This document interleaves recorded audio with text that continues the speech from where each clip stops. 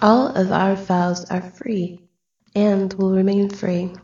If you like the show, you can show support by donating $1 to help with expenses.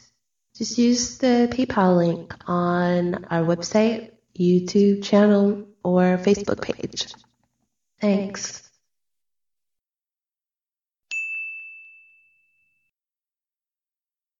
And welcome back to part 2 of this program today, where we are seeing if there's a scientific case for the hollow earth theory.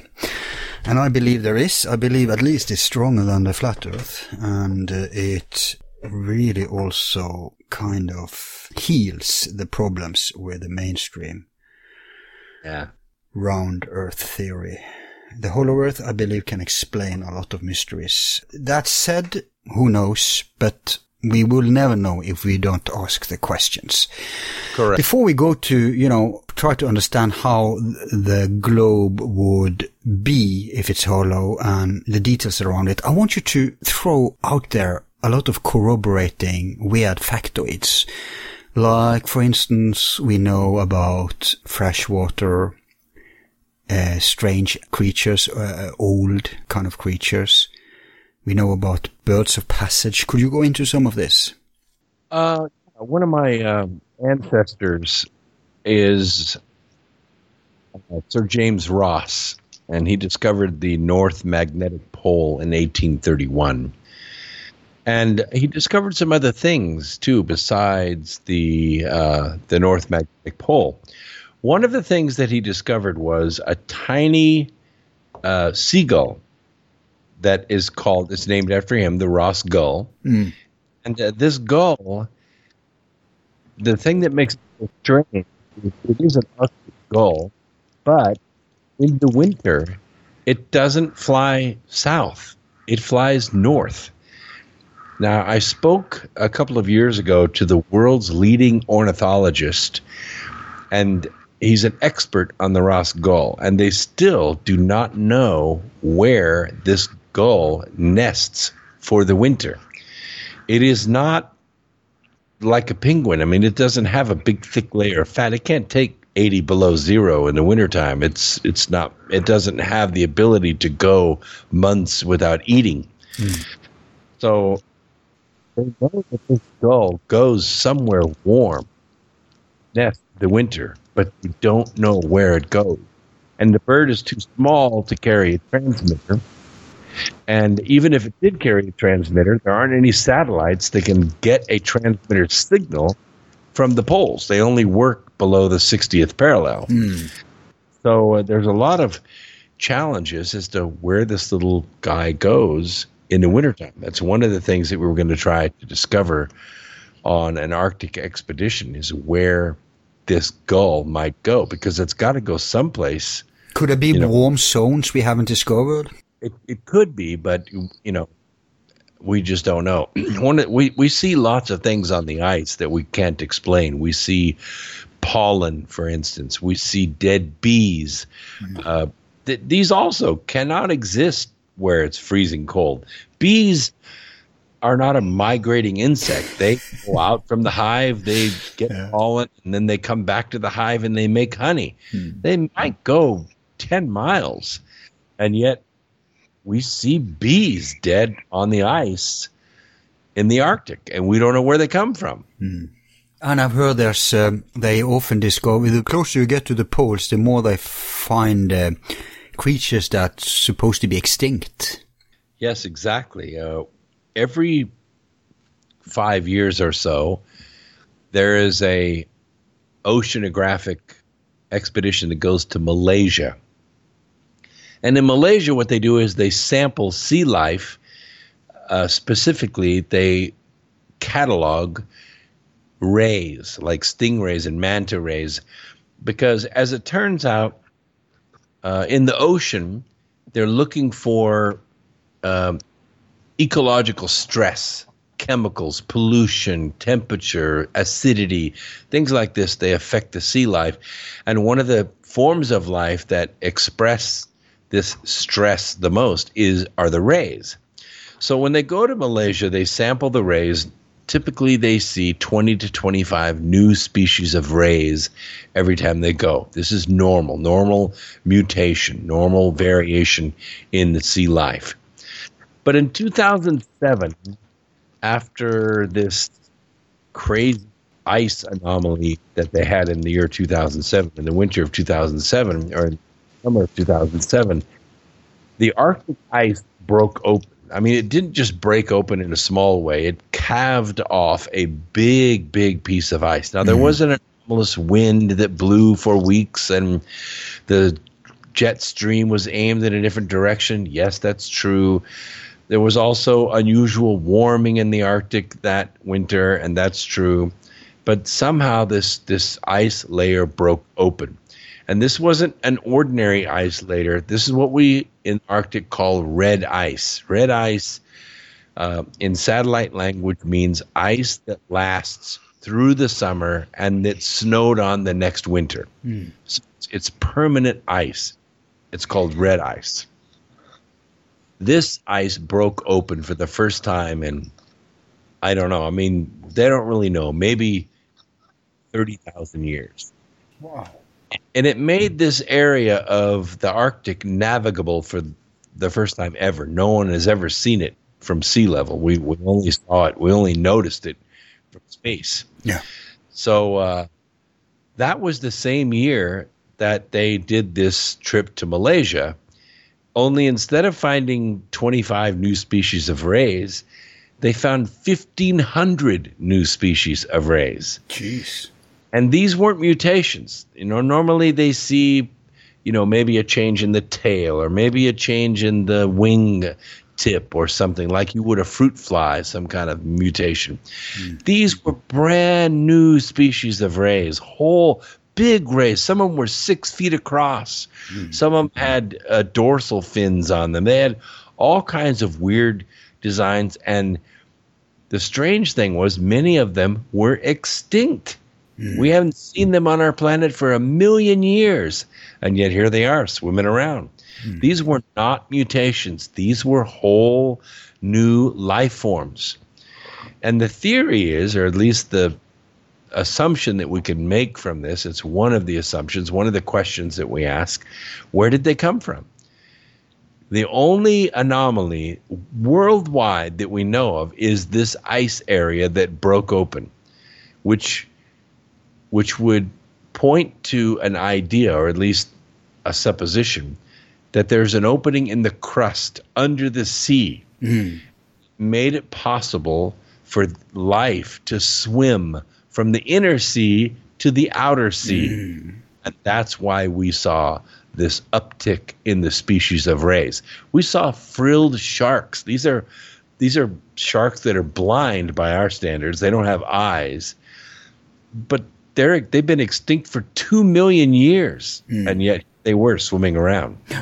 Yeah, I've read about these things in mainstream science magazines too, and of course they speculate that, they never mentioned anything like a hole, but they speculate that, there must be some warm zones, and here have they developed pristine, and, like the Lake Vostok phenomenon, there too we know.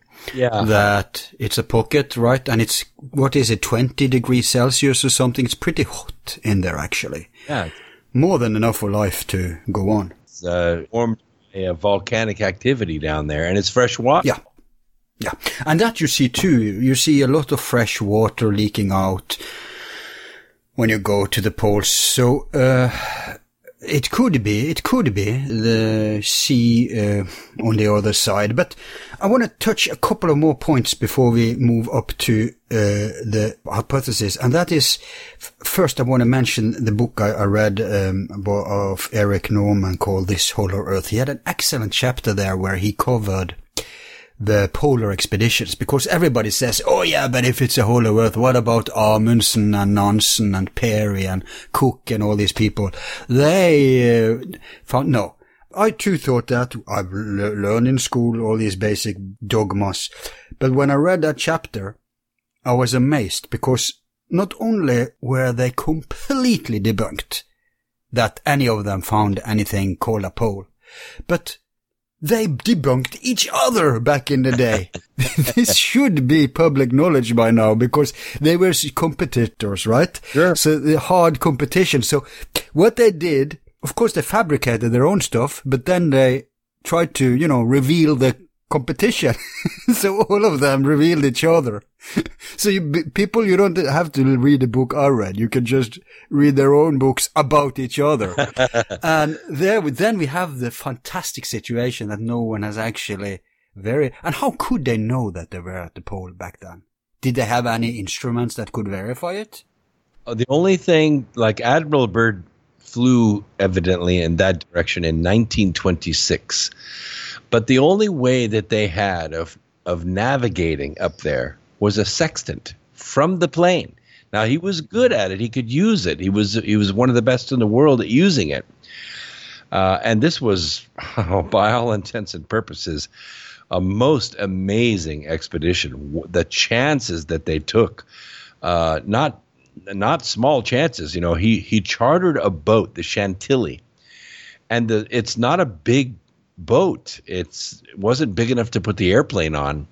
So they had to take the airplane apart into pieces and haul it up onto the boat with a crane. Then they sail the boat up to Spitsbergen, which they arrive. There's liquid. I mean, the sea is open all the way to the shore. Yep. But people don't realize how incredibly violent the tides are at these high latitudes. In Florida, high tide and low tide is a few feet, right. And in Hawaii, there's almost no tides at all. But you get to Spitsbergen, the tides are like 100 feet. And it's pretty dramatic. Yeah, it's really dramatic. And it's a tremendous movement of water. It's a rush, like a river. There's only a few hours a day when the sea is even stable in between tides. So the Chantilly arrives, and it's beginning to snow already because the summer is almost over. But they arrive there, and they build a kind of floating dock to get from the boat to the rocky shore. And they start unloading the boat as fast as they can. But then they get to the plane. The plane is heavy, wing parts and fuselage parts and tires and all this stuff. So they start hustling and getting all this stuff ashore. And literally, they almost died getting the plane off the Chantilly and onto the shore so they could get the boat back out away from the shore far enough where it wouldn't be destroyed. So they do get the plane on the ground, and then they start this process. It's snowing, and the wind is blowing. It's gray. It's freezing cold. They rebuild this plane on the rocky shore, on the gravel. They get the plane all back together. They get it all gassed up, and Byrd and his engineer get in the plane and they take off. The plane has these big balloon tires and it's able to take off on the gravel. So it takes off on the beach and he heads north using the sextant as a tool for navigation. But keep in mind, there's no oxygen, in 1926. Nobody flies at 20,000 feet. They flew at 2,500 feet so they could see the ground. Right. If they got any higher than that, they were flying in the clouds, and they couldn't tell where they were going. So they'd get these openings in the clouds, and they would take a quick sextant reading, and that's how they navigated. Right. So he flies up there, says he flies over the North Pole, and flies back, but he gets back early. They figured out his airspeed, and he said, well, I had a tailwind. I had a tailwind going up. I had a tailwind coming back, and that's why I'm back early.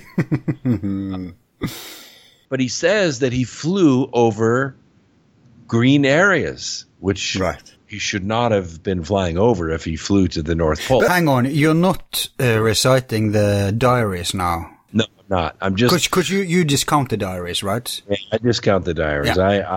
I know... Mr. Bielik, and I've seen the diaries for myself, and I don't believe that they were created by Byrd or by any relative of Byrd. But I watched all the documentaries that Byrd did, and he did a lot of them on TV. And I read his writings, and he was a war hero. He was a world explorer, but he didn't write that diary. No.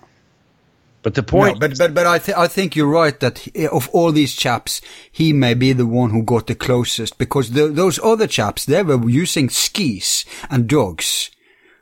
You know, they were on their feet. I don't think you can do it. I just don't think you can do it. I mean, no. We're not talking about, the Bonneville salt flats up there.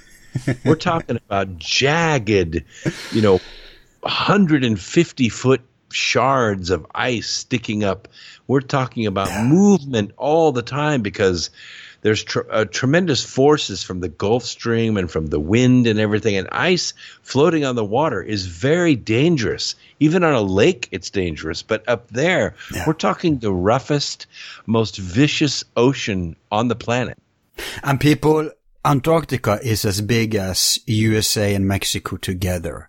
So you are saying to me that you and a couple of dogs and a couple of ski are going to cross that vast area by foot, and you're going to have nothing of modern equipment and backup and all that stuff, and you're going to do it in freezing cold, and you're going to survive, you're going to plant that flag and come back. I can kind of forgive them that they took some liberties, Warm, smelly piece of meat up there. There are polar bears that can run 40 miles an hour in that stuff. Yeah, in the north. Oh my God, yeah. And they'll track you down. Oh, you'll be dinner. I told you my ancestor, Sir James Ross, found the North Magnetic Pole, but he did it on his second try. His first attempt, both of his ships were crushed in the ice. They had to offload all their stuff onto the ice and stay the winter up there and wait for spring. Yeah, but the magnetic pole is feasible because that's much more to the left, right? It's up in Canada somewhere. No, it's over off of San Josef Islands that way, but Franz Josef Island, okay, that way. It's doable, but still, it's treacherous. Oh, he had his ships first, the second time he made it. When was this, by the way? 1831. Okay. The next time it was done, validated, it was done by submarine. They went under the ice, and then they punched up through the ice when they got to the magnetic pole. Right. Okay, so let's try to conceive how, especially these entrances, because that's one of the most interesting, exciting, thrilling, mind-blowing aspect of it all. Because when we look at Google Maps, you have to admit that it's pretty suspicious that they just present these cartoon images of the poles. Yes. And all the other areas in the world allegedly is detailed photos. But you come to the poles and it's just this boring, it's all completely artificial, white, grayish white. Well, there's a lot of reasons for that. One is in 2006 they passed the Data Denial Act. So all the satellites that are up there that can make actual images of the ground, weather images, they're not allowed to broadcast images above the 60th parallel. They're not allowed to. You can't, and you won't find an image anywhere that's real. And the reason is for national defense, because that imagery can be fed into targeting systems and be used for cruise missiles to cross the Arctic, to cross the poles, and be used to attack. So in times of conflict or war, according to this 2006 law that's not only with the NOAA, but also EUMETSAT, which is the system you guys are under over there, both systems forbid the publication of real images above the 60th parallel. But still you have, the flat earth people, they point to many things. Oh, they're not flying over the poles. Well, I know there's a scientific explanation for that too. And that has to do with the magnetism, right? Navigation. Yeah, probably, because, the satellites fly over the poles all the time. If you go way up north, you'll see a lot of satellites, a lot of polar satellites coming over. And they're going 17,000, 18,000 miles an hour, so they don't stay in view very long, 1 or 2 minutes. That's about it. And the space shuttle goes over it too, which I've always thought was remarkable, because I thought the space shuttle would have imagery from it, but they didn't. They didn't produce it. And then the space station, International Space Station, goes around the planet, but it doesn't go over the poles directly. And they used to give us a feed off of the International Space Station, our cable channel. It ran 24 hours a day, and I used to watch it all the time. Yeah, NASA TV, right? Right, NASA TV. But now they switch around. They run loops, and they run... Yeah, they have mandatory delays, and no wonder. Do you remember the big, huge scandal when they released the tether accident, remember? Yeah. Of course they have to censor this shit, because they can't control what's coming out if it's live. Yeah, the tethered experiment, by the way, for those of you not familiar with it, there's a phenomenon called the dynamo. It is the idea where ions moving past a wire will induce a current flow in that wire. And they figured, well, the space station is flying at about 18,000 miles an hour. That's pretty fast, and it's going pretty close to the ionosphere, so we should be able to stretch out a tether, behind the space shuttle or behind the station, and we should be able to measure the current flow on that. Well, that's exactly what they did. And the tether was made of Kevlar and wire. It should have been able to take thousands of degrees. That thing exploded. When they stretched it out, they passed through the ion field, and boom, that thing vaporized. Some say it was sabotage. Well, it could be, but one thing's for darn sure. Whoever put that experiment together, they said, yeah, we'll probably see a couple 100 volts. I think they were way off. It was probably a couple million volts. Right. Oh, that reminds me. You mentioned in part 1 the Aurora Borealis and Aurora Australis. Now, let's start with the mainstream. But granted, it's still a mystery, but they have reached some kind of consensus explanation. What is that? Well, I wouldn't use the word consensus. Oh. They did get an image of auroras over both poles at the same time. And that's not supposed to be possible, is it? No, it really threw everybody. Everybody was going, what the heck is this? We thought the auroras were caused by the solar wind, so in the summertime it strikes the north, and the wintertime it strikes the south. But now we're seeing, over both poles. We have to do something. We got to do something right now. So they put together the Themis probe. The Themis probe was basically a hollow nose cone. It had 5 small satellites in it. They launched it up, put the 5 satellites into different orbits, so they're going around the planet at different speeds.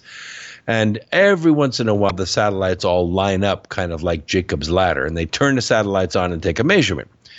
So in 2006, or might have been in 2009, the satellites line up. They take the measurement, and in between satellites 3 and 4, some kind of energy blast, they called it a cosmic bullet, just pops out of nowhere. And, of course, the explosion goes out in 360 degrees in all directions. It passes satellite 4 and 5, and it goes heading out to space. It passes satellites 3, 2, and 1, hits the Earth, and boom, there's the aurora. So they said, well, that's it then. The auroras are caused by cosmic bullets. And that was it. One experiment, one time, one paper. So it's not a consensus by any means, but that's what they published. Yeah. And it's, I don't think, legitimate. I think the auroras are caused by the same electrojet coming out of the center of the Earth that comes out from any other spinning structure like a quasar.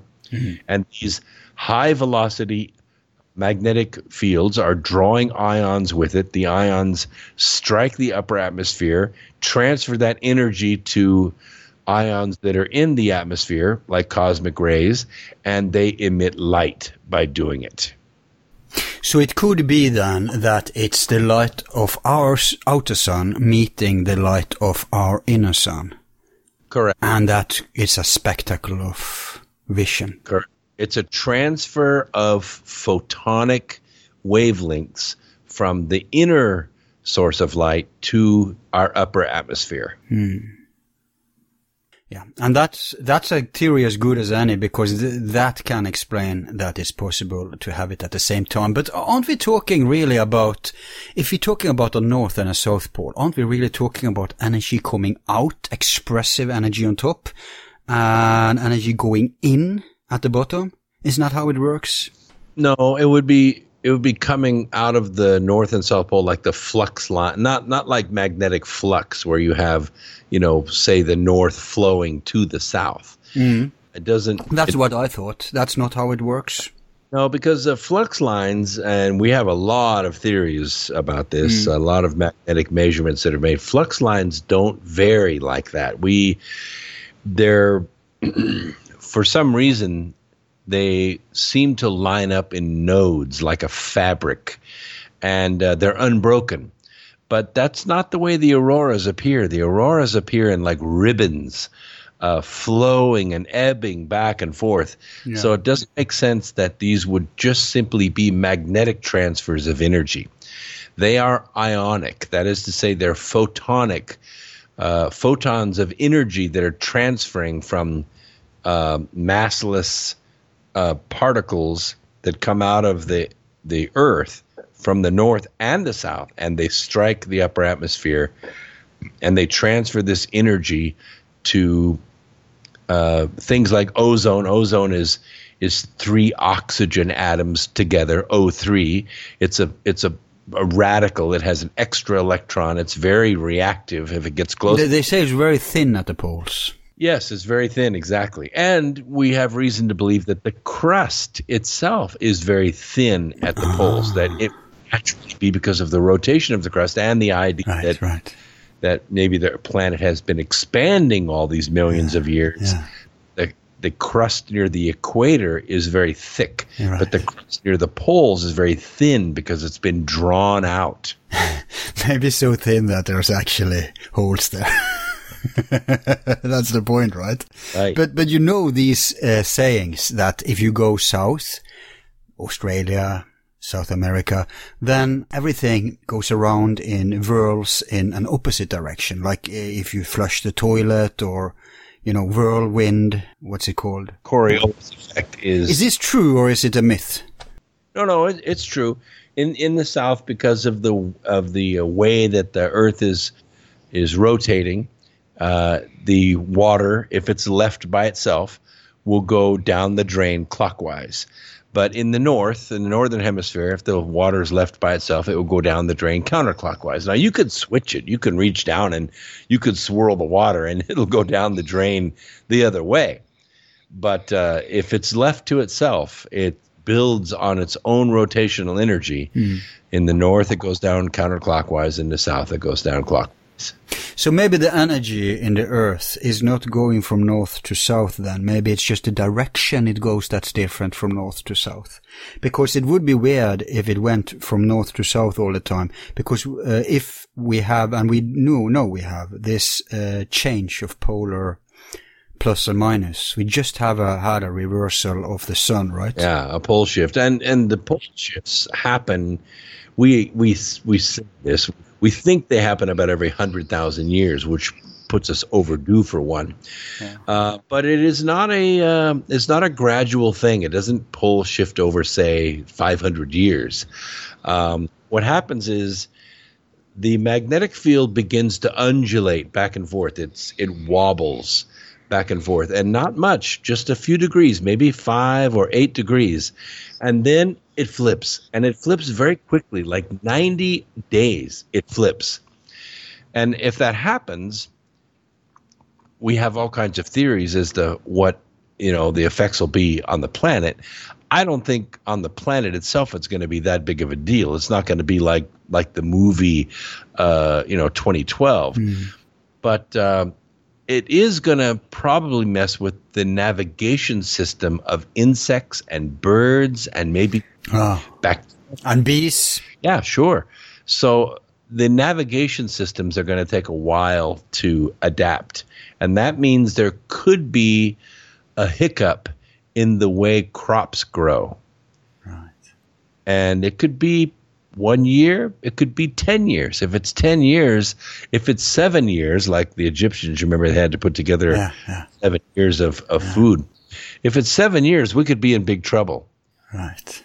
But I heard this already happened. It hasn't happened on Earth yet then. No, it has happened. The magnetic switch, I mean. Yes, sir. We have a recovered igneous rock. Igneous rock is a rock that is formed. No, I mean now. Yes, in ancient time. But hasn't the magnetic poles on Earth switched recently? No, it hasn't happened in the last week that I know of, for sure. Okay. Only the sun, right? We are seeing the undulation. We are seeing the wobbling. Yeah. We measure this very closely, and now it is moving at the rate of about 10 miles per year, which is like across town. It's serious because in airports that are pretty close to the equator, like down in Florida, they've had to go remove the numbers off the runways and repaint the numbers because the cardinal points on the compass have changed. Jeez. So we are, and by the way, it's heading towards Siberia. The pole is moving across town towards Siberia at the rate of about 10 miles per year. And it's just increasing in speed, right? Yes, at some point, the rate of change, what we call the instantaneous rate of change or the slope, is going to go up. It's going to go from 10 to 25 to 50 to 500, and then we're going to be in a full-on pole change. Yeah. Yeah. So we can we should be able to measure it, shouldn't we? When it will happen, I mean.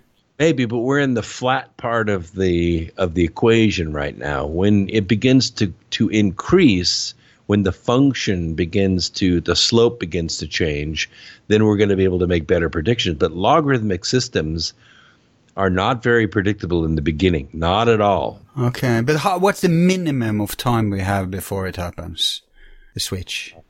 Next Friday is the minimum amount of time. I don't know. Jeez. It could, the rate of change, when it begins to change, the rate is going to change quickly. Okay. The exponent is going to change quickly. Okay. Huh. But it's also weird that, they say that once upon a time Antarctica was dry. Has the physical location of the North and South Pole always been at the same place?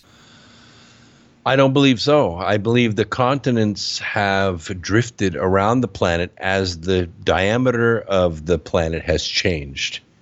You can see this in regressive models because all of the continental shelves have such a unique shape that when we run models backwards and match all those continental shelves back together, not the dry land that you see above the sea, but the continental shelves, which are a couple hundred miles off the coast of these continents that we have on the Earth.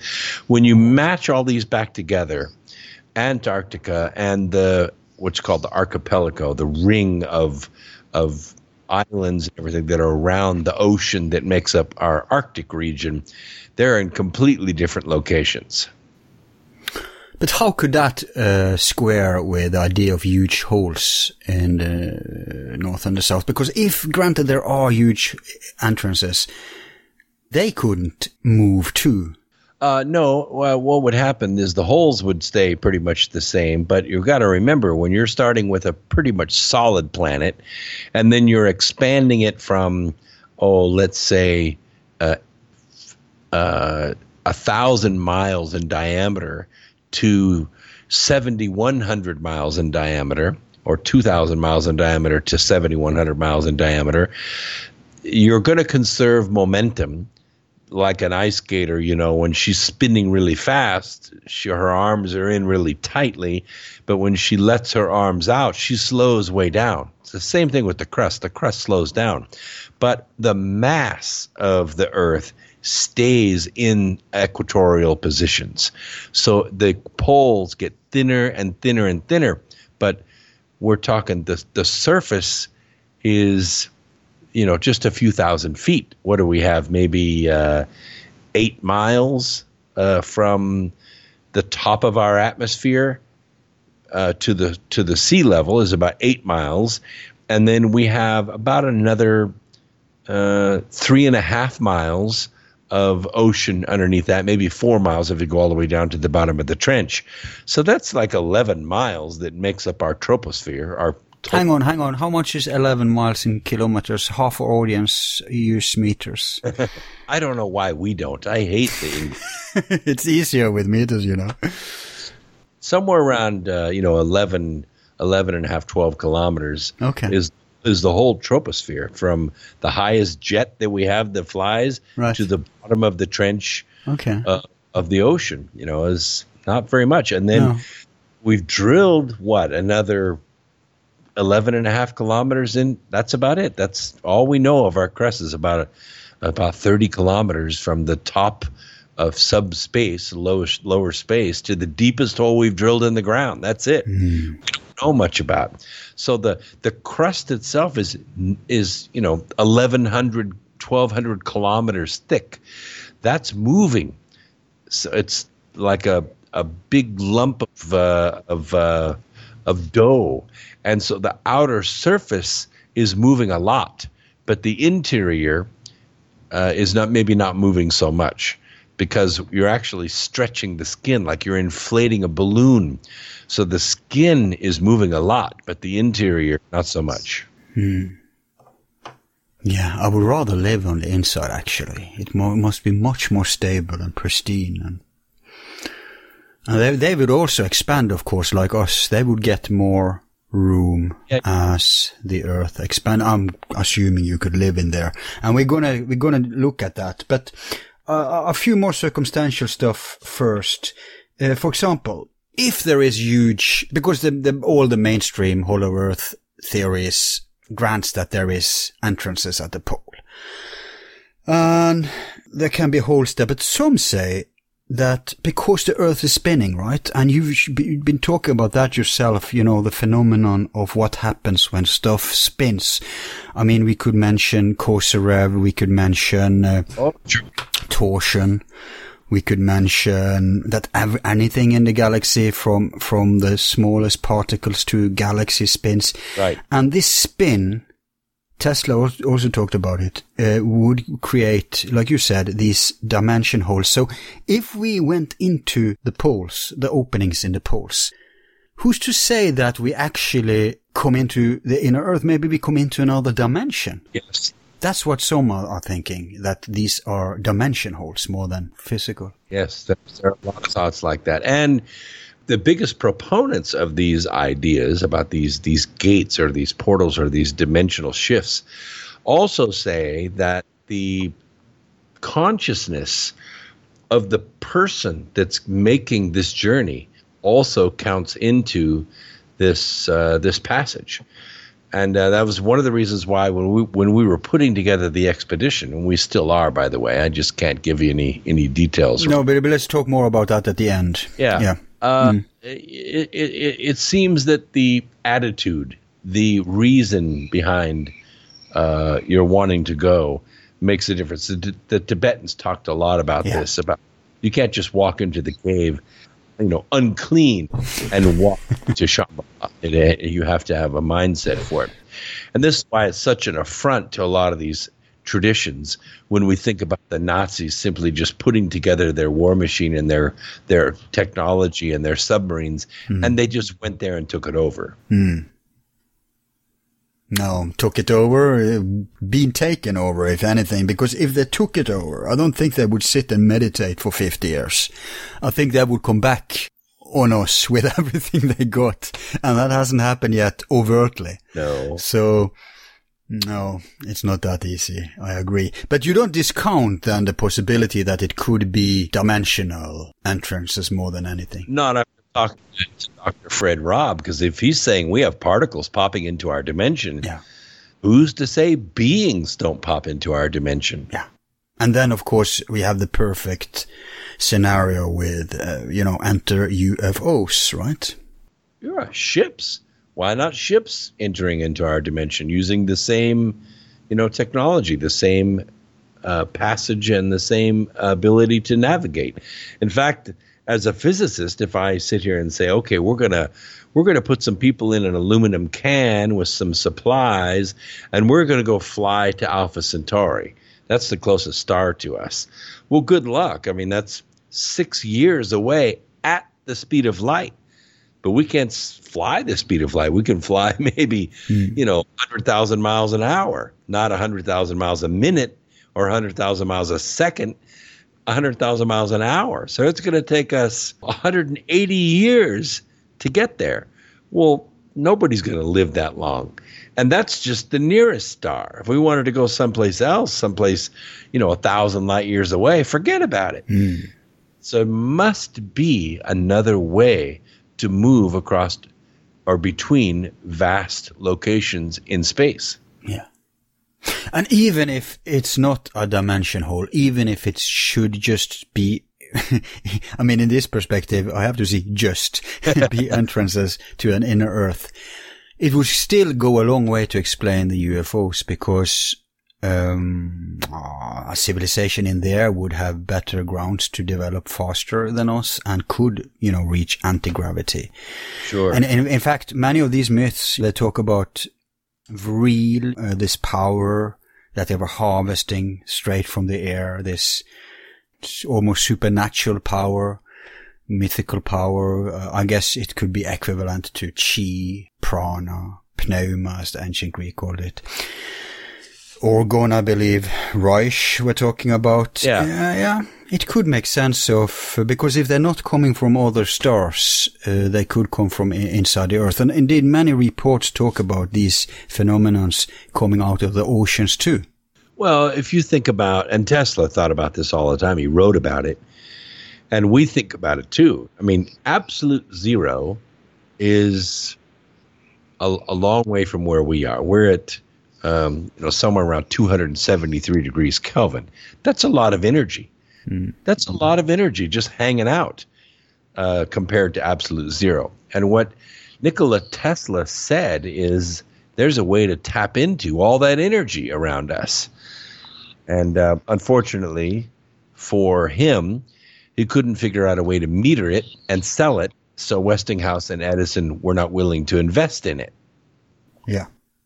Mr. Morgan. Yeah, sure. Morgan and Westinghouse. And I've done a lot of contracts for Westinghouse. They're an enormous company. I think they're probably the 150th largest corporation on the planet now. But they used to be much bigger. Right. They've sold off a lot of stuff and sold off what they call non-core technologies and non-core businesses. But these are the people that shaped modern society. They told people where they could live.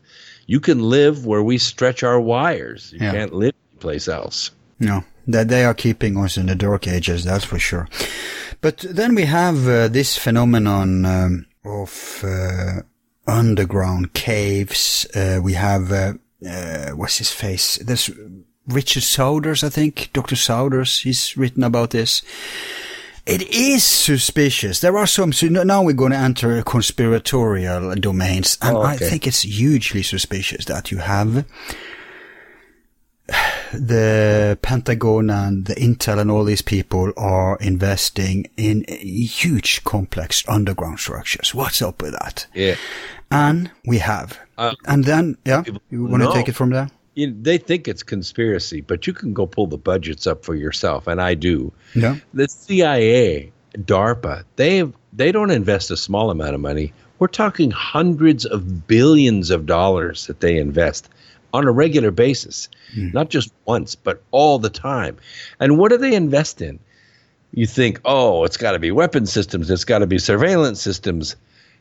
What if I told you almost all the movies made in Hollywood are financed with money that comes from the CIA or DARPA? Right. Yeah. So you think, wow, you mean our entertainment industry? Yes. And how about all the medical research, all the advances in cures for cancer and using viruses to transfer genetic information for curing, not just treating, but curing diseases. All of this funded by DARPA, by military systems. Why?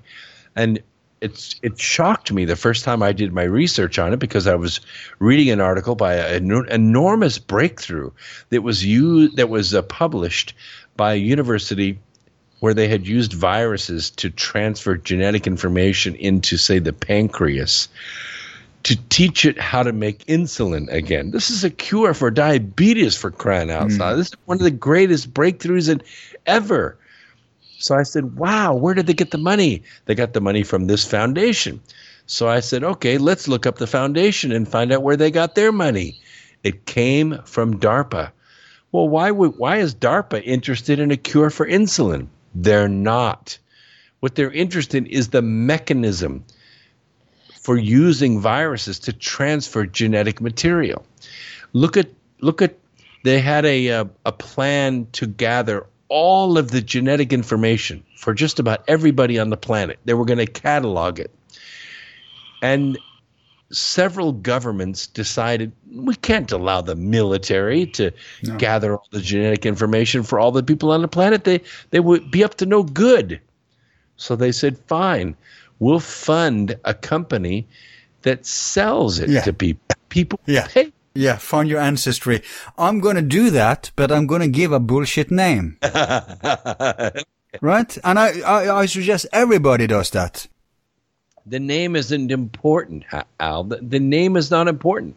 What's important? Yeah, but they can't tie it to you if it's not. They're not trying to tie it to an individual. What they're trying to do is they're trying to catalog every single genetic trait that they can. Right. And the reason they're doing this is they figure, I believe, this is my conspiracy theory. Yeah.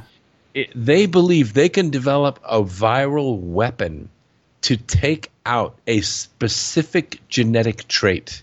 Right. They could build a weapon that only kills a few 100,000 people on the planet. No one would miss them. Yeah. But it would kill off a specific enemy of theirs. Right. I see if aliens have infiltrated us, that's an aspect. Absolutely. If someone thinks they're chosen, like let's say Aryans or Jews, both of them have supreme race theories. Or what if they're looking for alien DNA? What if they're looking for Captain America? They're looking for that marker that comes from another world, because maybe they have this genetic information. They want to know which humans have that genetic information in them.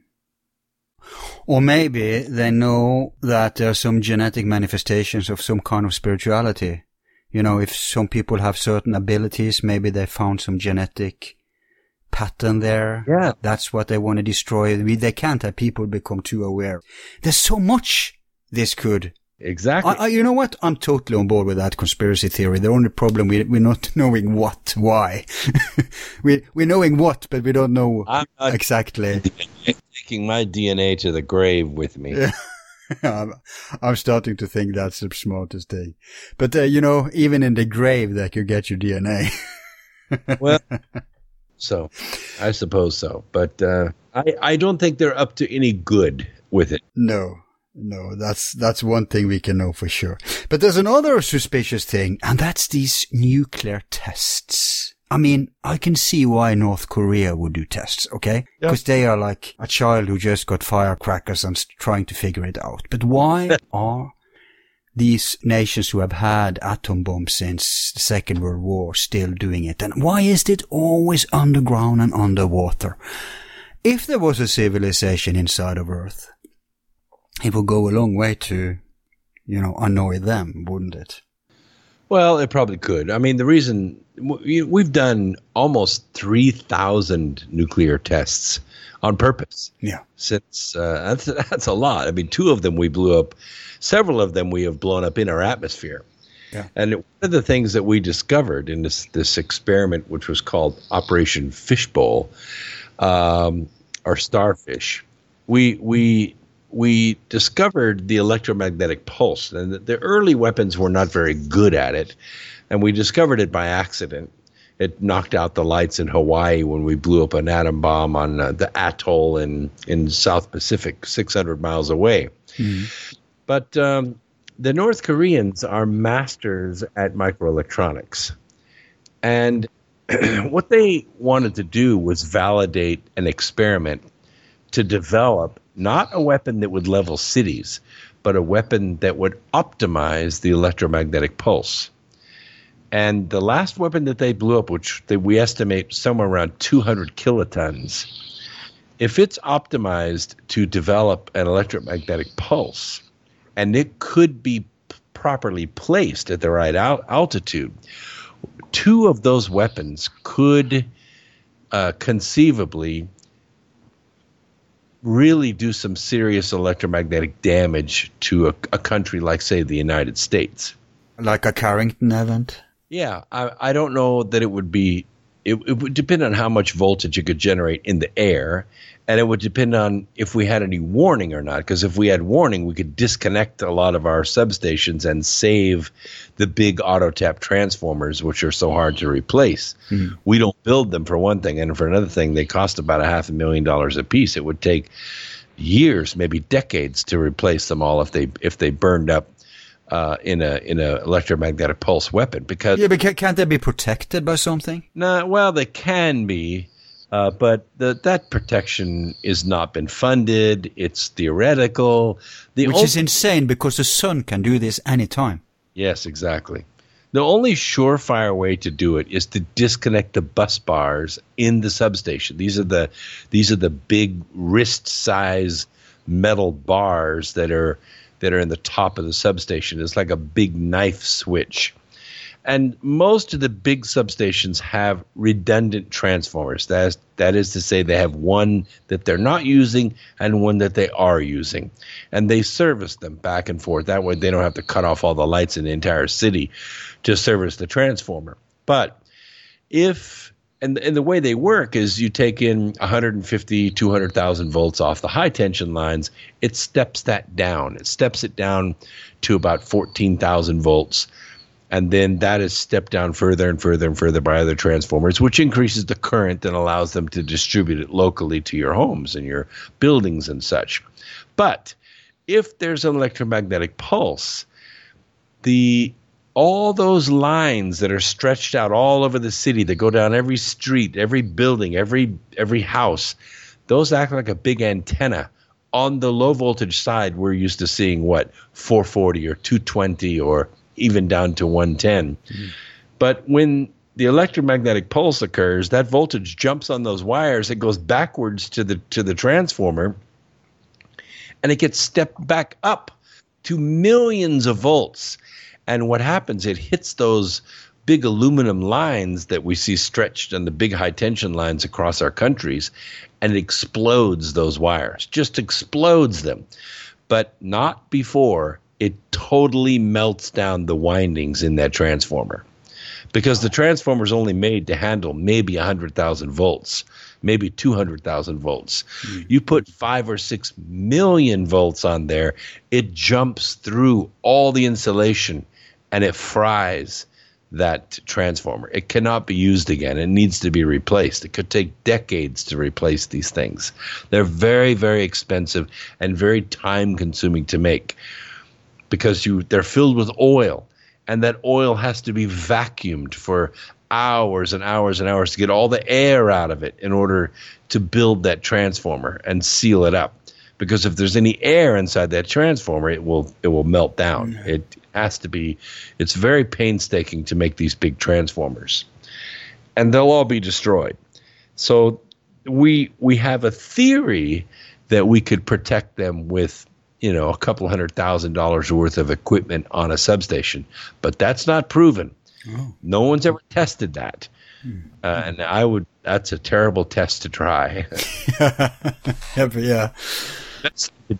Is not let the weapon be developed in the first place, but it's too late. That weapon is developed, and it's small, and it's powerful, and it's very difficult to detect. Probably cheap too, compared to an atom bomb. Yeah, radiation from uranium, is easy to pick up. Plutonium, not very easy at all. It's an alpha decay. You have to be right next door, like a few feet away to detect it. But will it be as mortal as, directly mortal? Will people die from this blast? No. So it's a more human bomb, humanitarian bomb. I mean, it's just doing physical damage. You say that because all of our societies, we rely on stuff to. Yeah, I know. Yeah, back to the Stone Age. We need gasoline. We need drugs. We need refrigeration planes in order to sustain our cities. If you knock out electricity for a year, you're talking probably a third of your population dying, especially. And it's going to be cannibalism. Yeah, the weak and the sick, they would die very quickly, but the rest of the people would suffer. Yeah, but in the huge cities, there's no food source. People will start eating each other, I'm telling you. Well, they would pour out into the countryside for sure, but I don't think people in the city are gonna plant corn and wait for it to grow. They're gonna take whatever they can get. If you want to see an example of what it's like, just look at what's happening in South Africa right now. What's happening? That's what happens when people go in and they take over the farms and they eat all the food, they eat all the seed, they eat all the livestock, and then the people start starving. Oh, you mean these immigrants from Zimbabwe that's entering into South Africa? Yeah, I've heard about that. Going in and killing, farmers that have been farming on this land for 200 years. They built rivers and dams and irrigation systems, and they crossbred plants to get the ones that could grow the best in the area. They have vast seed storage and irrigation systems. But the invaders, the ones that are coming in and taking over these farms, they don't know any of that skill. No. So they're just eating all the food in the field and killing all the livestock and eating all the seed, and now they're starving. Oh, speaking of seed and seed stocks, what about, the weird things that's going on up here? Any theory about that? Well, that's a very interesting subject, and I've never seen the seed vault. But I think the seed vault is a brilliant idea, and where they built it is a brilliant idea because it doesn't need any electricity to preserve all that stuff. But if genetically modified foods end up really doing the wrong thing, in other words, we're eating, but we're not getting any nutrition from it, then you basically have to burn everything. You got to burn everything in the field and turn over the soil. And then you have to go to the seed vault and start over again. It could save the human race. Because the timing is interesting because it's at the same time as the GMO folks are forcing their stuff out there. If they're not forcing it directly, they're doing it indirectly by polluting organic areas. So it's just a matter of time before everything is GMO in the. Now you don't understand how when the wind blows and the insects blow and the seeds, the birds fly, seeds drop into the next field and the next one and the next one. It's like an infection. And that's just natural, but they're doing that deliberately too. The farmers who refuse to take it, what do? We know this. It's protesters and everything. They surround it and then they pollute their farms, and then they have the indecency on top of that to then go to the farmer and say, hey, these seeds are what's it called when you own something? They are patent. Yeah, by us. So now you have to pay us. We just fucked up your farm. Now you have to pay us. It's insane, Brooks. Oh, we have seen a couple farmers fight back. There's one in Canada. Oh, yeah. Won a landmark lawsuit. And there are some foods that have not been allowed to modify yet. I know the wheat fields in the northwest of the United States, they've tried to develop genetically modified wheat. They have it, I think, in some countries, but it has not been allowed in the wheat-growing country of the Northwest yet. And thank God for Russia and India. They are fighting this tooth and nail too. Well, it's great when powerful countries like that are able to do it, and they're burning the stuff in the fields. They're not letting it in. But we have Monsanto, which is a very old corporation, very wealthy, and they have been taking their executives and sticking them into the decision-making agencies of these countries. So it's not just those countries, your own country too. Oh, absolutely. And it's not Congress that's making the laws. Congress in our country has lost control. The agencies are the ones that write the laws. They're the ones that assess the taxes and the fees and the rules and everything. The only trouble is we have no representation in that government at all. Exactly. You know what, Brooks? You need to come back and we have to cover this in its own show, because it is a show for its own. And by the way, I recommend your book that I have and have read called Alienated Nation. Yes. It's an interesting twist because everybody talks about these secret organizations that's running the world. And in a way it's true, but the biggest secret organization is right in front of our nose, like you're pointing out. Absolutely. And it's the huge bureaucracies. Absolutely. And it's not just bureaucracies. It's not just red tape. And we probably need to cover this in another show. These agencies work very effectively at stopping competitors with the corporations from which the officials in those organizations came from. Yep. In other words, oil companies, car companies, drug companies, food companies, chemical companies, their scientists, their executives, their managers are the ones that are running those agencies, departments, bureaus, and administrations inside our own country. And we all know the definition of that. That's called fascism. That's exactly what Mussolini and those guys were doing. Well, of course, and Roosevelt loved Mussolini, and so did Truman, and they set it up. Our government is set up. The agency government is set up just like that. And then Jimmy Carter came along, and he created the Senior Executive Service, which basically gives these guys a permanent job with union protection.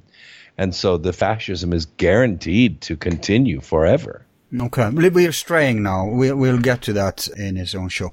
Now let's go back to the Hollow Earth. And I want you to explain, because the first thing people say is, how could they live inside the Earth? Because what about gravity? Well, gravity... And that's easy explain, isn't it?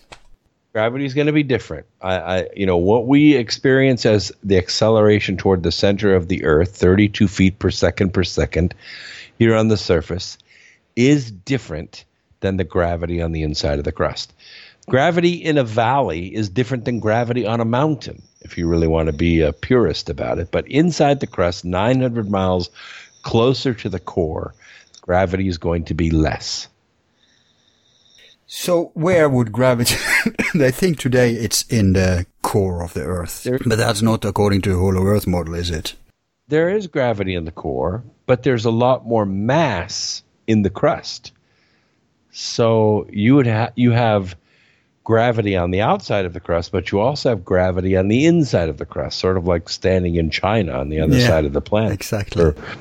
Our heads are on opposite sides of the planet, but we're both feet to the middle. Yeah. But there's a middle of the crust, too, a tremendous amount of mass, and the centripetal force of the Earth rotating, which is not very much seriously, but I would say, I don't know what the calculations are, but we could probably get there to figure out what the force is, what the acceleration is on the inside of the crust. But it totally explains why it breaks down when you go far enough north or south, that you can't use the compass and all that.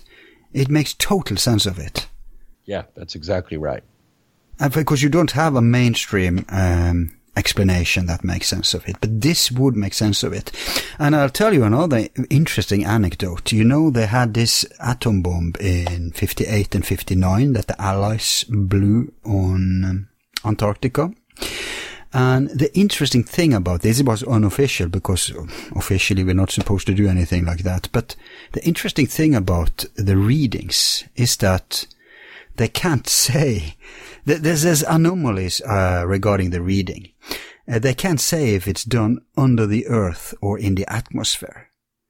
And there is one theory that they can explain why. And that is the hollow earth, because if they were doing it in the hole, it would be both in the atmosphere and under the earth, if you see what I mean. Interesting. Right?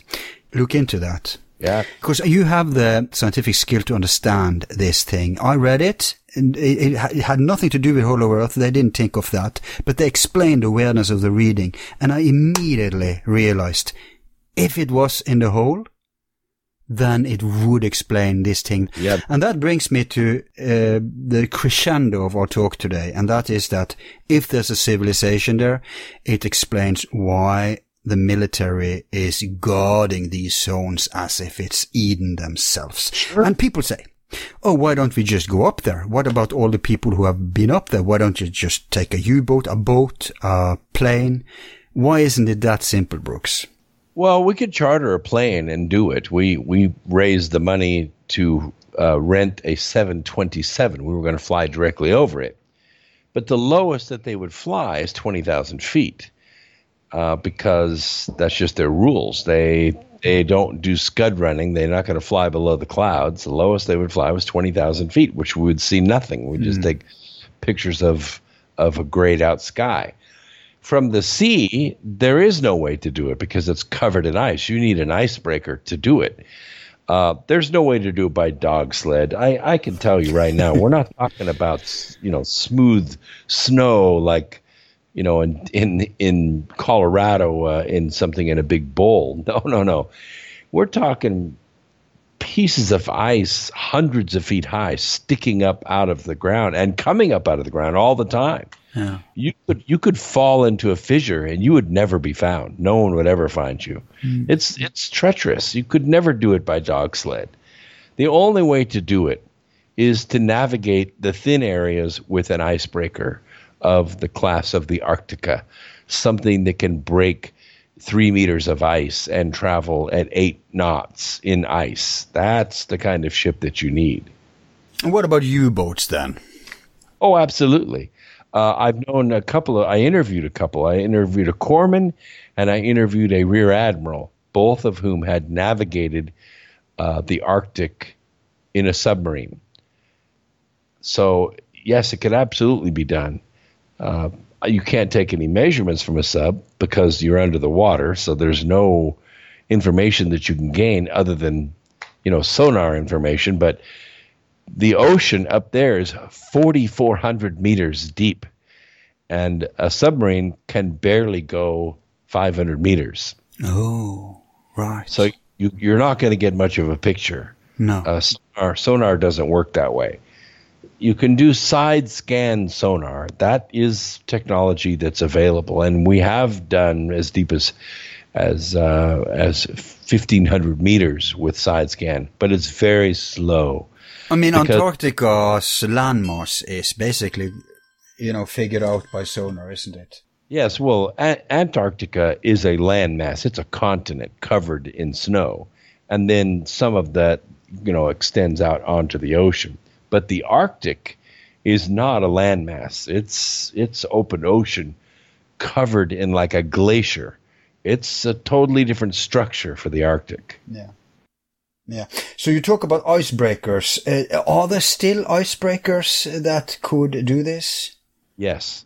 There were 3 of them at one time. Then the Yamal was retired. It was very old.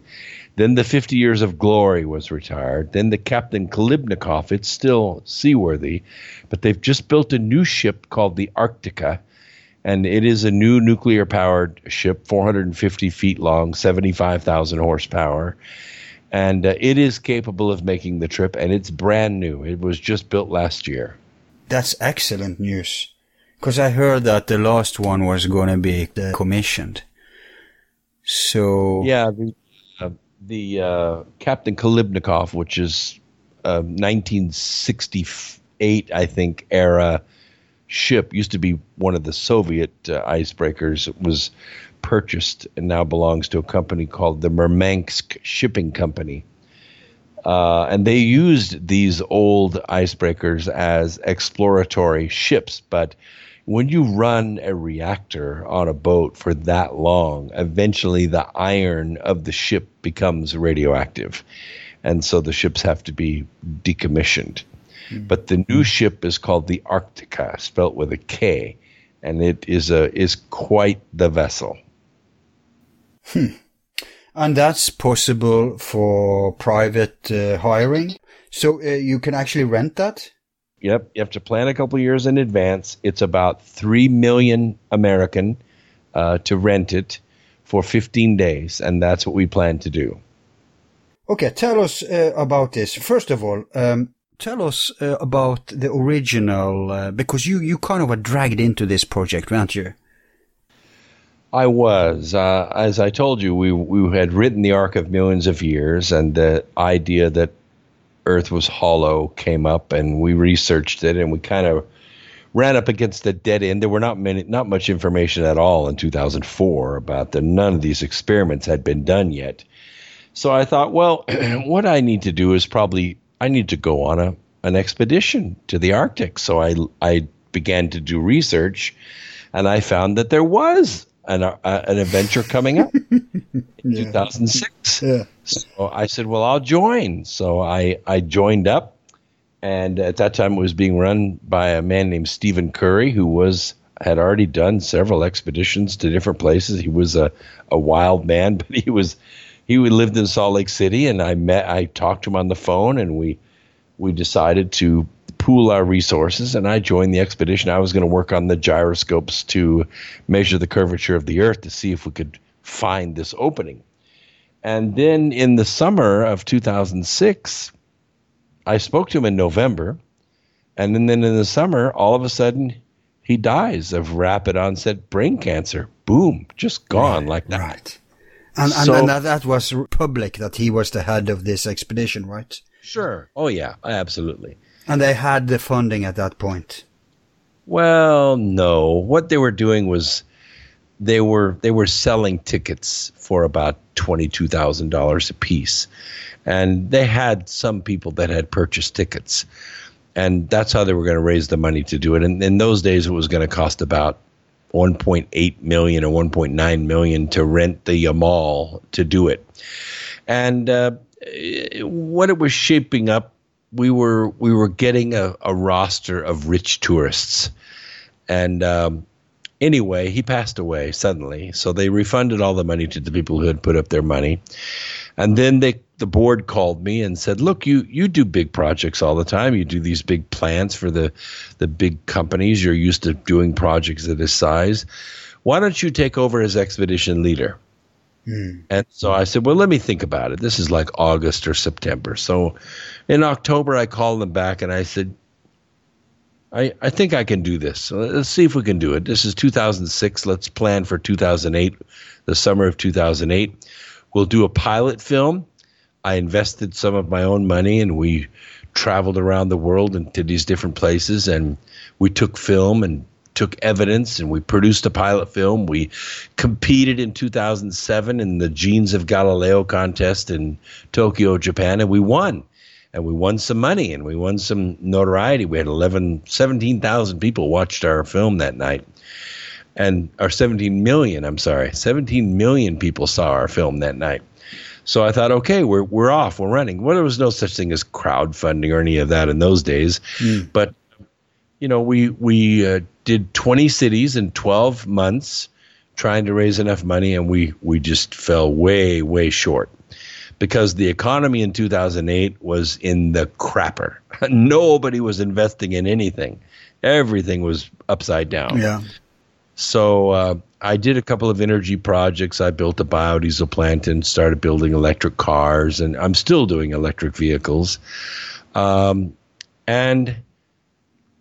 so we kept trying every year after that, and then it just became, after I had, nearly $100,000 of my own money in it, I just decided that it was not feasible to do.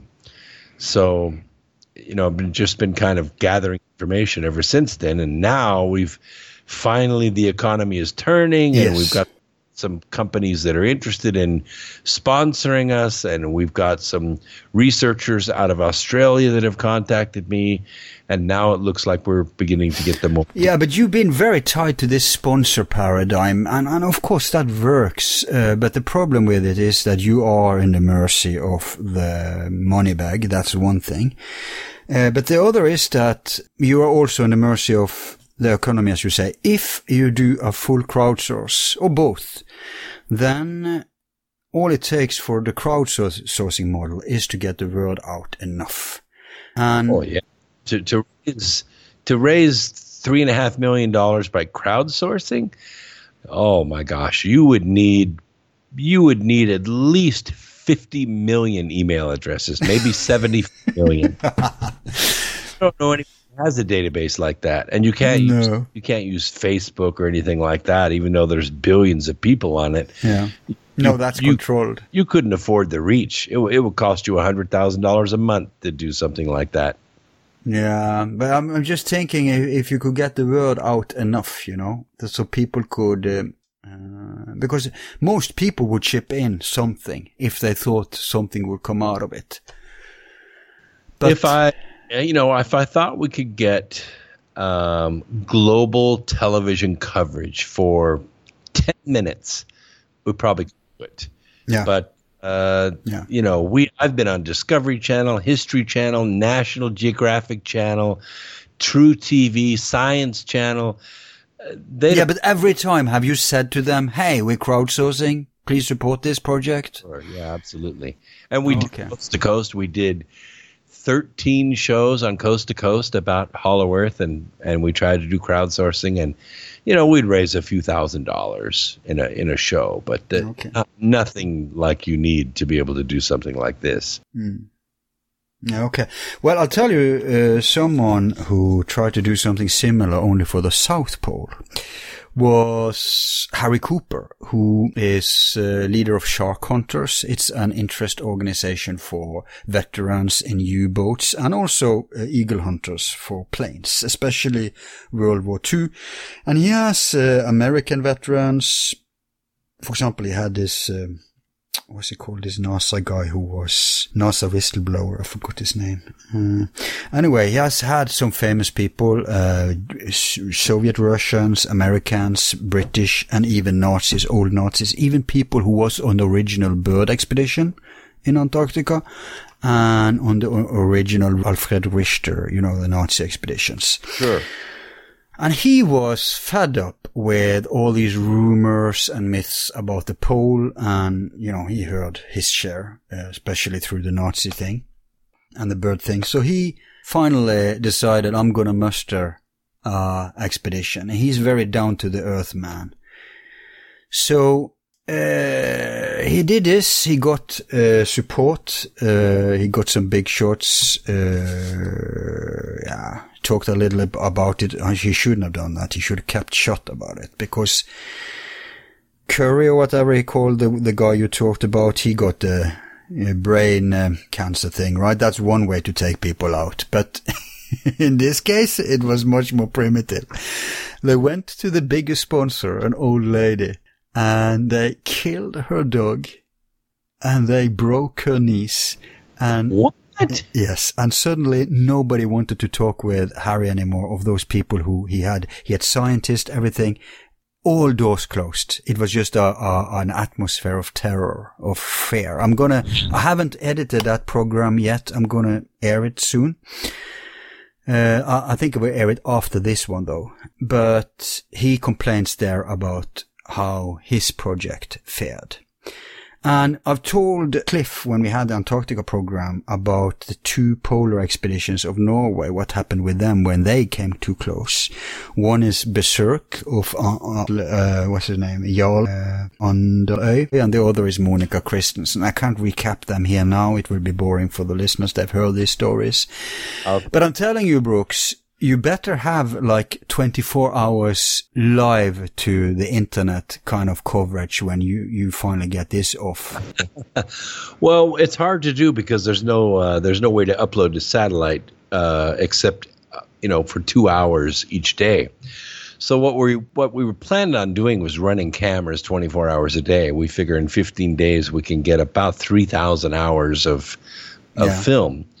And then what we were going to do is upload that every time the satellite comes over, upload the packets, and then download it to a server in Europe and a server in the US or in Canada, and then sell that space for, I don't know, $19. You could watch the whole expedition live, like a big reality program happening right before your eyes. And, of course, we would get way, way more footage than what you could stream live. And so when we got back, we would do the post-production work and then put out maybe a 13-piece series on Netflix or Hulu, Amazon. If you come back. Because if you find something there that's really worth showing, not just scientific stuff, do you think they will allow you to air it? They couldn't stop it because if it's going to go live, that's the thing. Every 2 hours we upload whatever we see. That's how you get the buy-in. You say, look, we're not going to hold anything back. We're going to have 100 scientists from all over the world in the roughest waters on planet Earth for 15 days away from civilization. This is going to be a reality program that will make Deadliest Catch look like Last Man Standing. Right. Yeah, if you can muster this thing, it will be, wow, people will sit glued to that. Yes. And even if something should happen, let's say an accident or something, at least we will see what, led up to that point. Although I don't think they can disappear you if you're going to be in a friggin' icebreaker. Hey. That's a hard thing to disappear. Right. That. And there's no ship that can be up there. Maybe a submarine, but there's no ships that can go up there, and there's no fighter jets that can go that far out either. You'd have to have a long range plane to intercept us out there. But we're talking about surveying 10,000 square miles in 15 days. It's very, very aggressive, and these seas have never been seen ever. It's like going to a different planet. And we might only see whales and ice. And you know what? I'm cool with that. But what if we do find something that's anomalous? Everyone will want to know. That's why we want to do it. I think I think the obstacle, the challenge is to get on that damn boat. It's to get the money and then get on the boat. As soon as you're there, you will, because there's a reason they are closing off all. One of our listeners after Antarctica program, he told me that his father was stationed at the pole in Thule, Greenland, the U.S. military base there in 53 and 54. Yes. Yeah, U.S. Air Force. And he said that he made multiple trips to the North Pole, and he have pictures of him standing on icebergs next to icebreaker ships and stuff. And he said that he was shaken by his experience. As soon as he got back, they moved to South Texas, as far away, I guess, as you can get. And he was traumatized. He never slept well. Nightmares about monsters, stuff like that. Wow. I'm telling you, these are areas that have not been seen before. It's not been touched by humankind for a long, long time. We might have had one or two people in the military, like you say, Thule, Greenland. You'd get quite a view, but we're talking hundreds and hundreds of miles away from that, all the way up to 86 degrees north, way over like 140 degrees east. That's no man's land. No one's ever been there. Yeah, but do you know that you have the permission from the Russian authorities to go there? Absolutely. In fact, the Russian shipping company wants to joint venture it with us. They're excited about doing it. Wow. So Putin and company won't stop you like the Americans would? Not at all. They're 100% behind us. Yeah, but I think they must know. They have. Why don't they just take their own ship and go and, well, maybe they have. Maybe they have, but it's never been done that I know of. It's never been filmed. No. Okay. Well, when it gets anything close to that, you come back and we'll have an entire show about that. And, Yeah. But because here's an open door for that, and you'll get 100,000 viewers just for that. So this Cooper guy I told you about, maybe you should, maybe you should get in touch with him, because he had, even though it was for the South Pole, he had contacts. He had he had prepared for this to some extent. So I don't know if you do cooperation, but who knows? At least exchange experience couldn't hurt. It couldn't hurt. I just hope her knees have healed up. That's what. Yeah, well, that was one of his sponsors. So yeah, it could be risky to put your hand into that Pandora's box. But I'll send this show to him. Yeah. A couple of the neat things about this project. The first is the passion that I get from people about the Hollow Earth. People are really, really passionate about it. And the other thing is, over the last 10 years, I have amassed probably more Hollow Earth information than anyone alive. And a lot of it is stuff no one else has seen. So it's enriched my life, and I want to return the favor. When I produce a book or produce a film, or we actually do this expedition, I plan on returning the favor. I'm going to give everything I have to the people who are interested in this subject, because it's so enriching. It really, it entices. There's something about it that goes straight into our core. It resonates with so many people.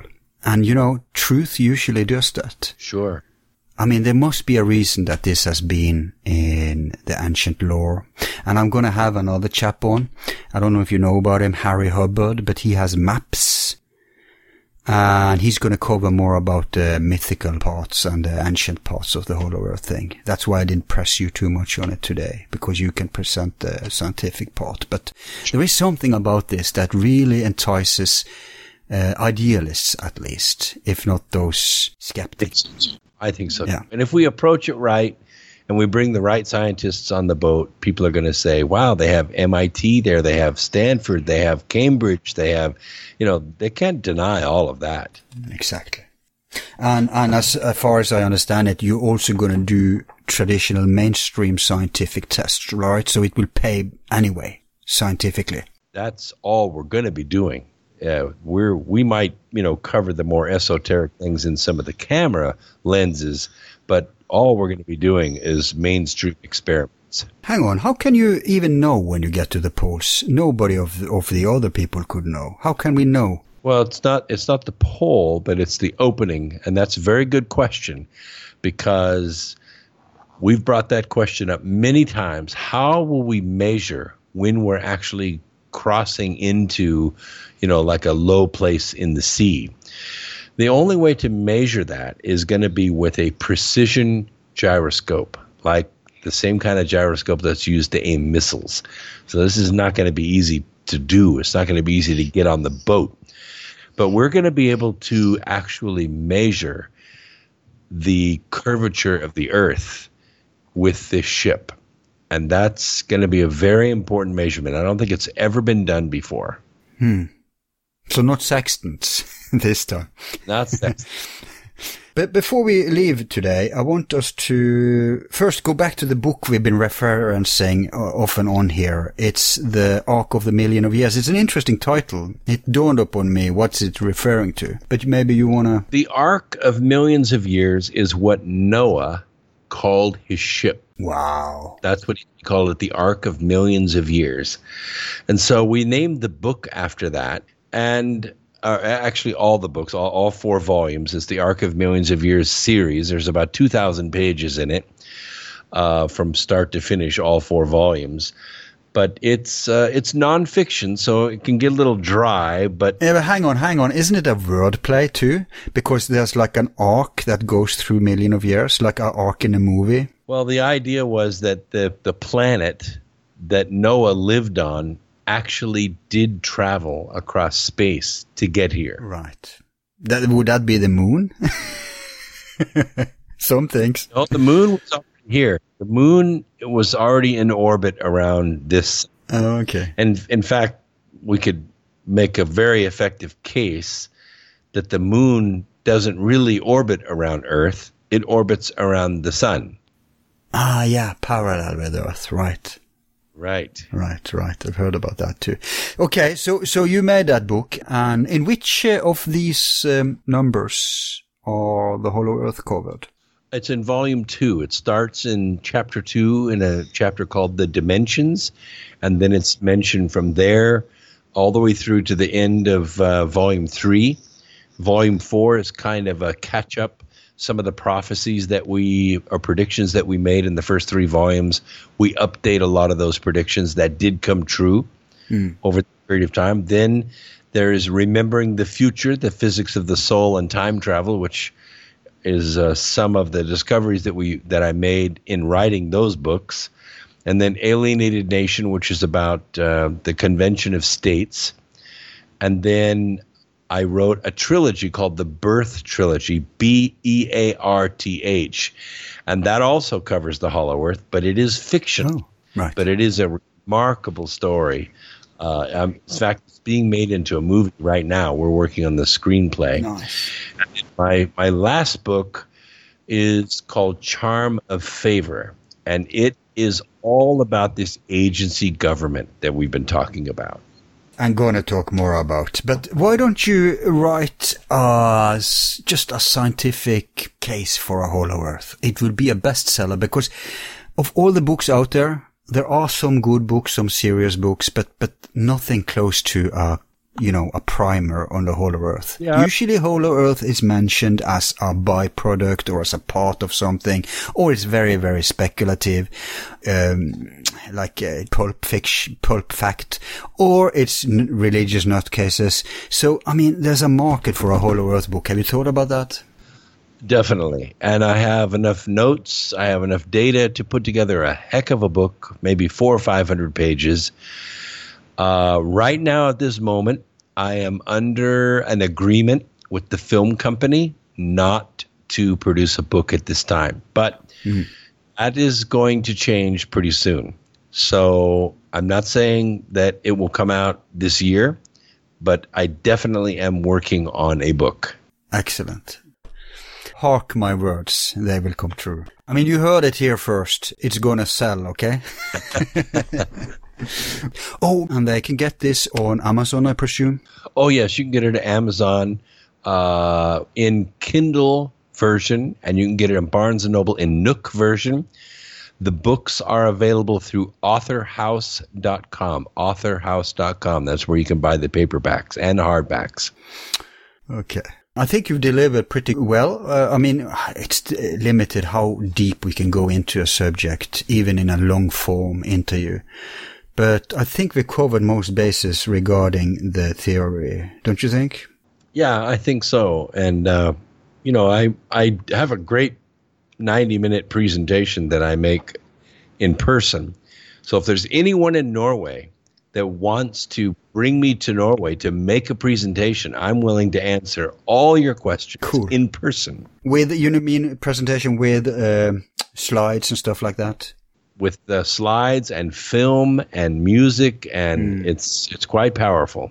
I assume you're not just doing this in Norway. The invitation would be valid anywhere, right?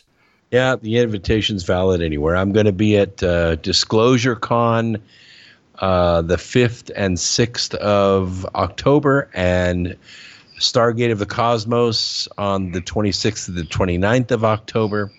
And I have another episode of Beyond Belief TV coming out with Gaia TV pretty soon. Yeah, but you're an all-arounder, so it's not always about Hollow Earth, is it? No. Your presentations?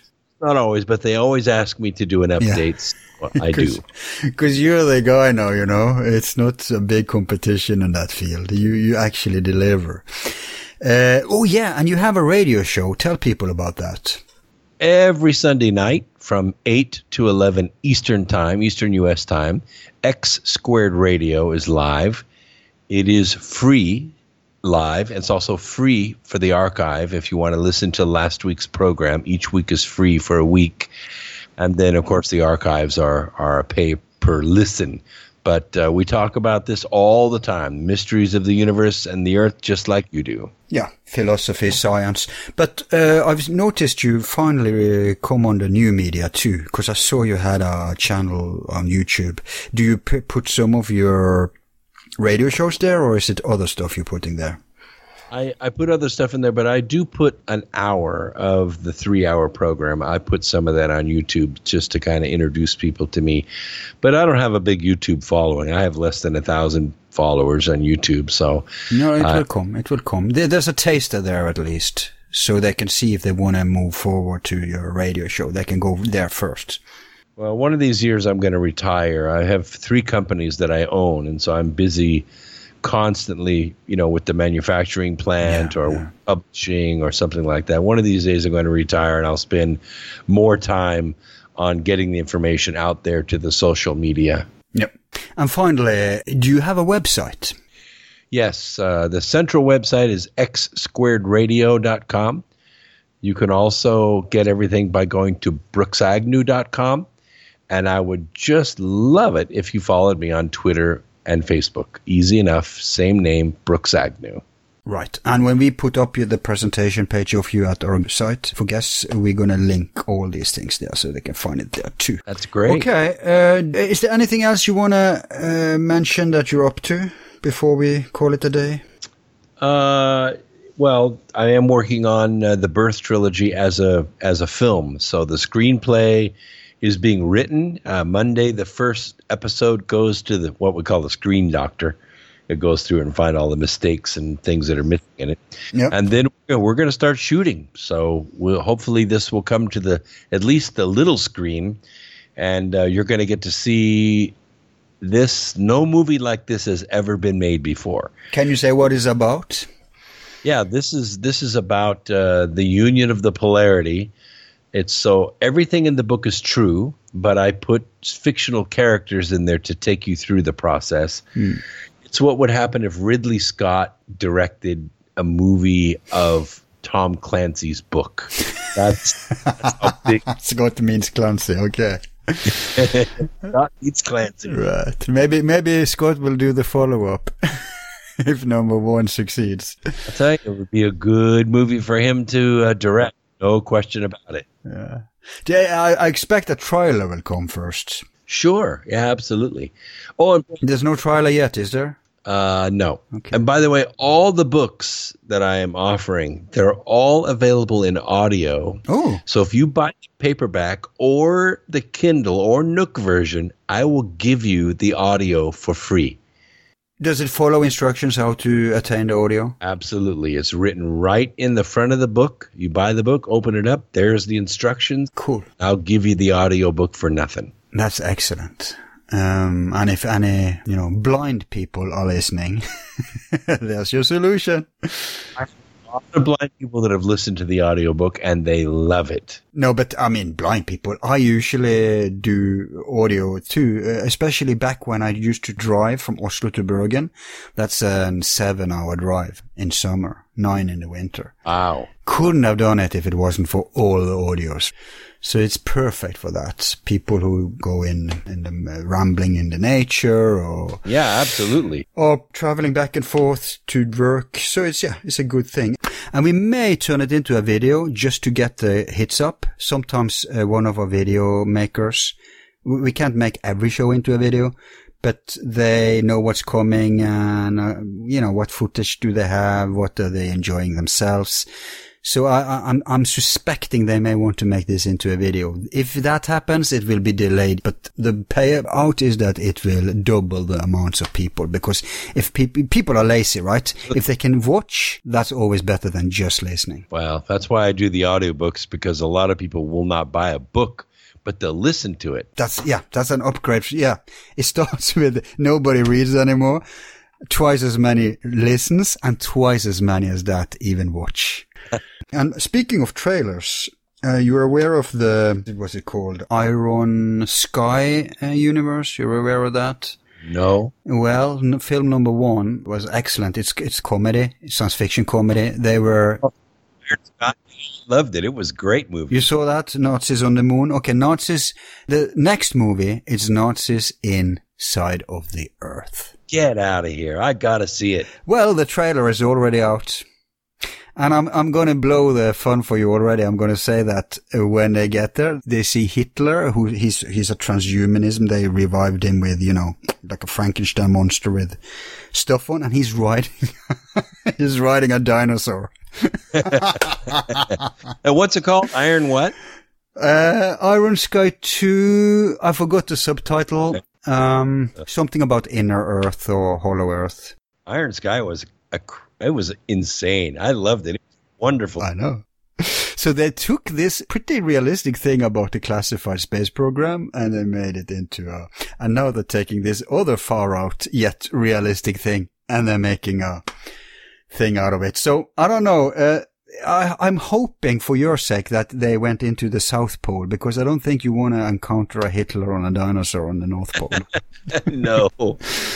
So with that image, I bid you adieu for now. Okay. 3 hours, 4 hours, 3.5, I guess. We start at 12. So that's quite a marathon. Yeah, that's fine. Are you sitting in your radio studio, by the way?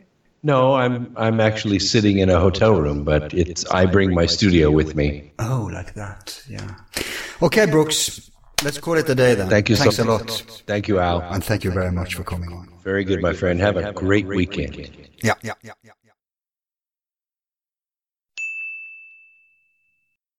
And that's it for today. I hope you enjoyed the show and appreciate that we take on some mysteries now and then. Yeah, it's healthy to trigger the old imagination bone. Keeping an open mind, very important. Now, you may criticize us for keeping it too open, but, armchair naysayers means nothing when it comes to truth. Only boots on the ground. Hard verification.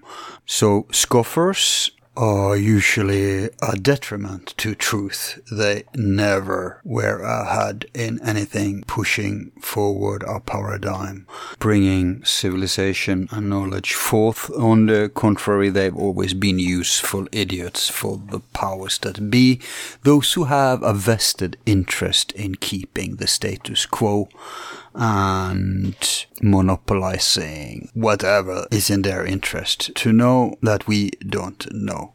I'm reminded of a couple of quotes in this relation. I mean, I could quote you to death now, but I'll just give you a couple.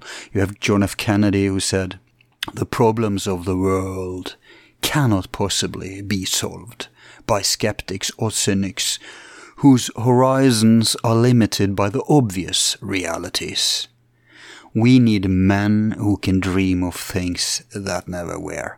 And then you have Francis Bacon, who said, "If a man will begin with certainties, he shall end in doubts. But if he will content to begin with doubts, he shall end in certainty." So let's hope Brooks and company will finally muster this expedition. I mean, it's moving a mountain, and it's our obligation, I think, our duty to support it if and when they get to a level where they need our support. If nothing else, then keep attention to it. Hopefully they get the money from sponsors, but we can keep attention to it so it is justified in terms of viewership. And indeed, maybe if the world's eyes are on such an expedition, we are also contributing to saving their very lives. Now, I'll not get too paranoid in conspirations here now. We will fulfill this topic in future programs, because it's one of my pet paradigm challenging scenarios. It's an old story that just won't go away, and the trouble with it is that if you look deeply enough into it, I mean, what we did today is just superficial. What can be covered in a couple of hours? But I encourage you to delve deeper into it and see for yourself. And the problem with it is that it does, unlike Flat Earth, I mentioned this in the show, unlike Flat Earth that requires you to turn 180 degrees around, it requires you to dismiss lots of established facts and take a lot of leaps and etc., etc. Now, unlike that, this actually fits in with the current paradigm. You do not have to divorce the entire science just to make the hollow earth theory fit inside the box. You just have to alter the box a little, open the box maybe, because indeed it does extend, it does fill up some of the holes, give some answers to some of the mysteries out there. So, I see no good reason why not to thought experiment with this. And, it's fun and entertaining, so no harm done. Now, we won't do too many of these kind of shows this year, 2019. Of course, we have some other tracks I want to go down, do a little more spirituality and a little more politics, social realism. That little neat dichotomy will be followed, but we will do maybe some ancient mysteries in between. And we return to it, more of this, maybe the year after. I mean, we intend to do all our series and we will never stop any of the tracks we're on. It's just that when we're riding many parallel horses, we have to change horse from time to time. That's all. So, hope you will stay with us for also the less sensational topics. We can't just do phenomenons. We have to do ideas also. And events, which are pressing nowadays. I feel it's my duty to contribute to some of the more political programs, and we'll have Brooks back to shed some lights on that too, because he has written books on that, and I do hope his book on the Hollow Earth will come. It should be an excellent source in that he will contribute some of the more sober scientific perspectives. God knows there's enough myth-based and religion-based takes on it on the internet, and for most of us that's not good enough. Now, one last thing before I leave you for today. I just want to explain to you something that people we got many new listeners and they don't know how this works. We get criticized for promoting uploads to our sponsor section. Now let me explain to you how this works. Bella tells you in every break, she says that all our main shows are free. Nothing has changed. It's true. However, we cannot upload directly to YouTube. We have to put videos to it, if nothing else than those annoying moving images. Now that takes time. It takes resources, and the audio files we share at our website as MP3 files as soon as they're done, completed. And they wait until we can catch a break and get them out on video, and then we flood them out to YouTube. Now, in the meantime, if you sponsor us, if you donate, then you will get access to all these shows as soon as they're up as MP3 without having to wait for them at YouTube. That's all. And we have to have a buffer.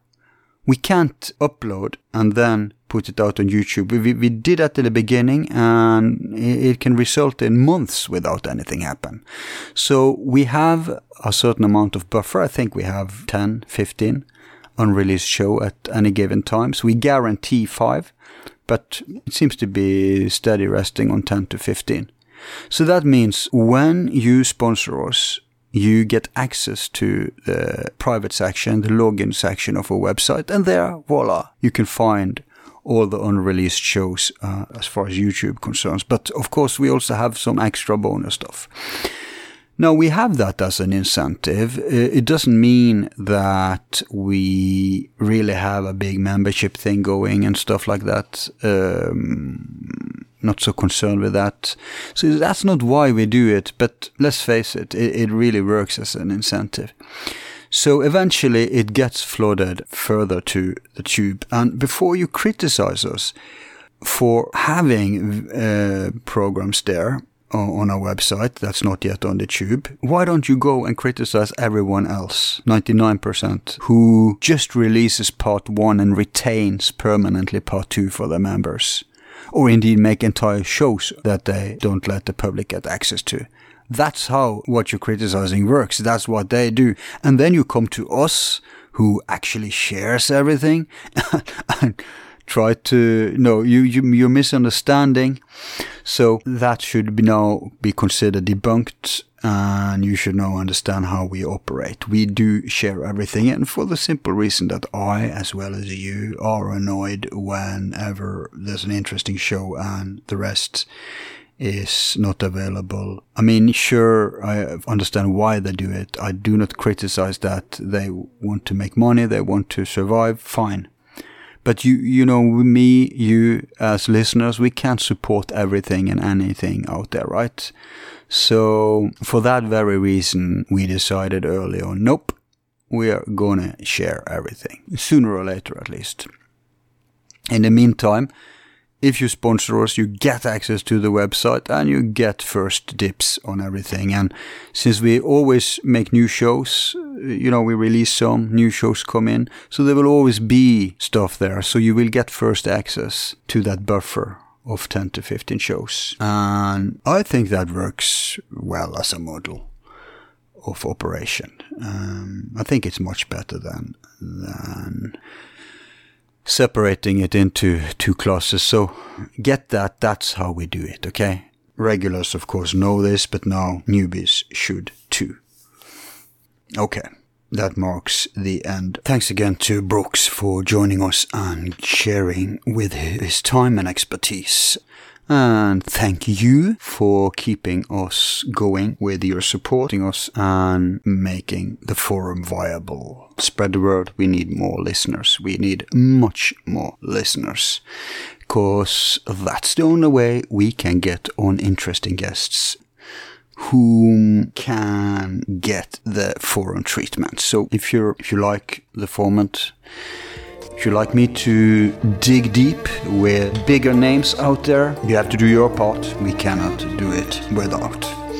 Your host has been Al, and together with my excellent team, until next time, you have our sincere regards. Peace.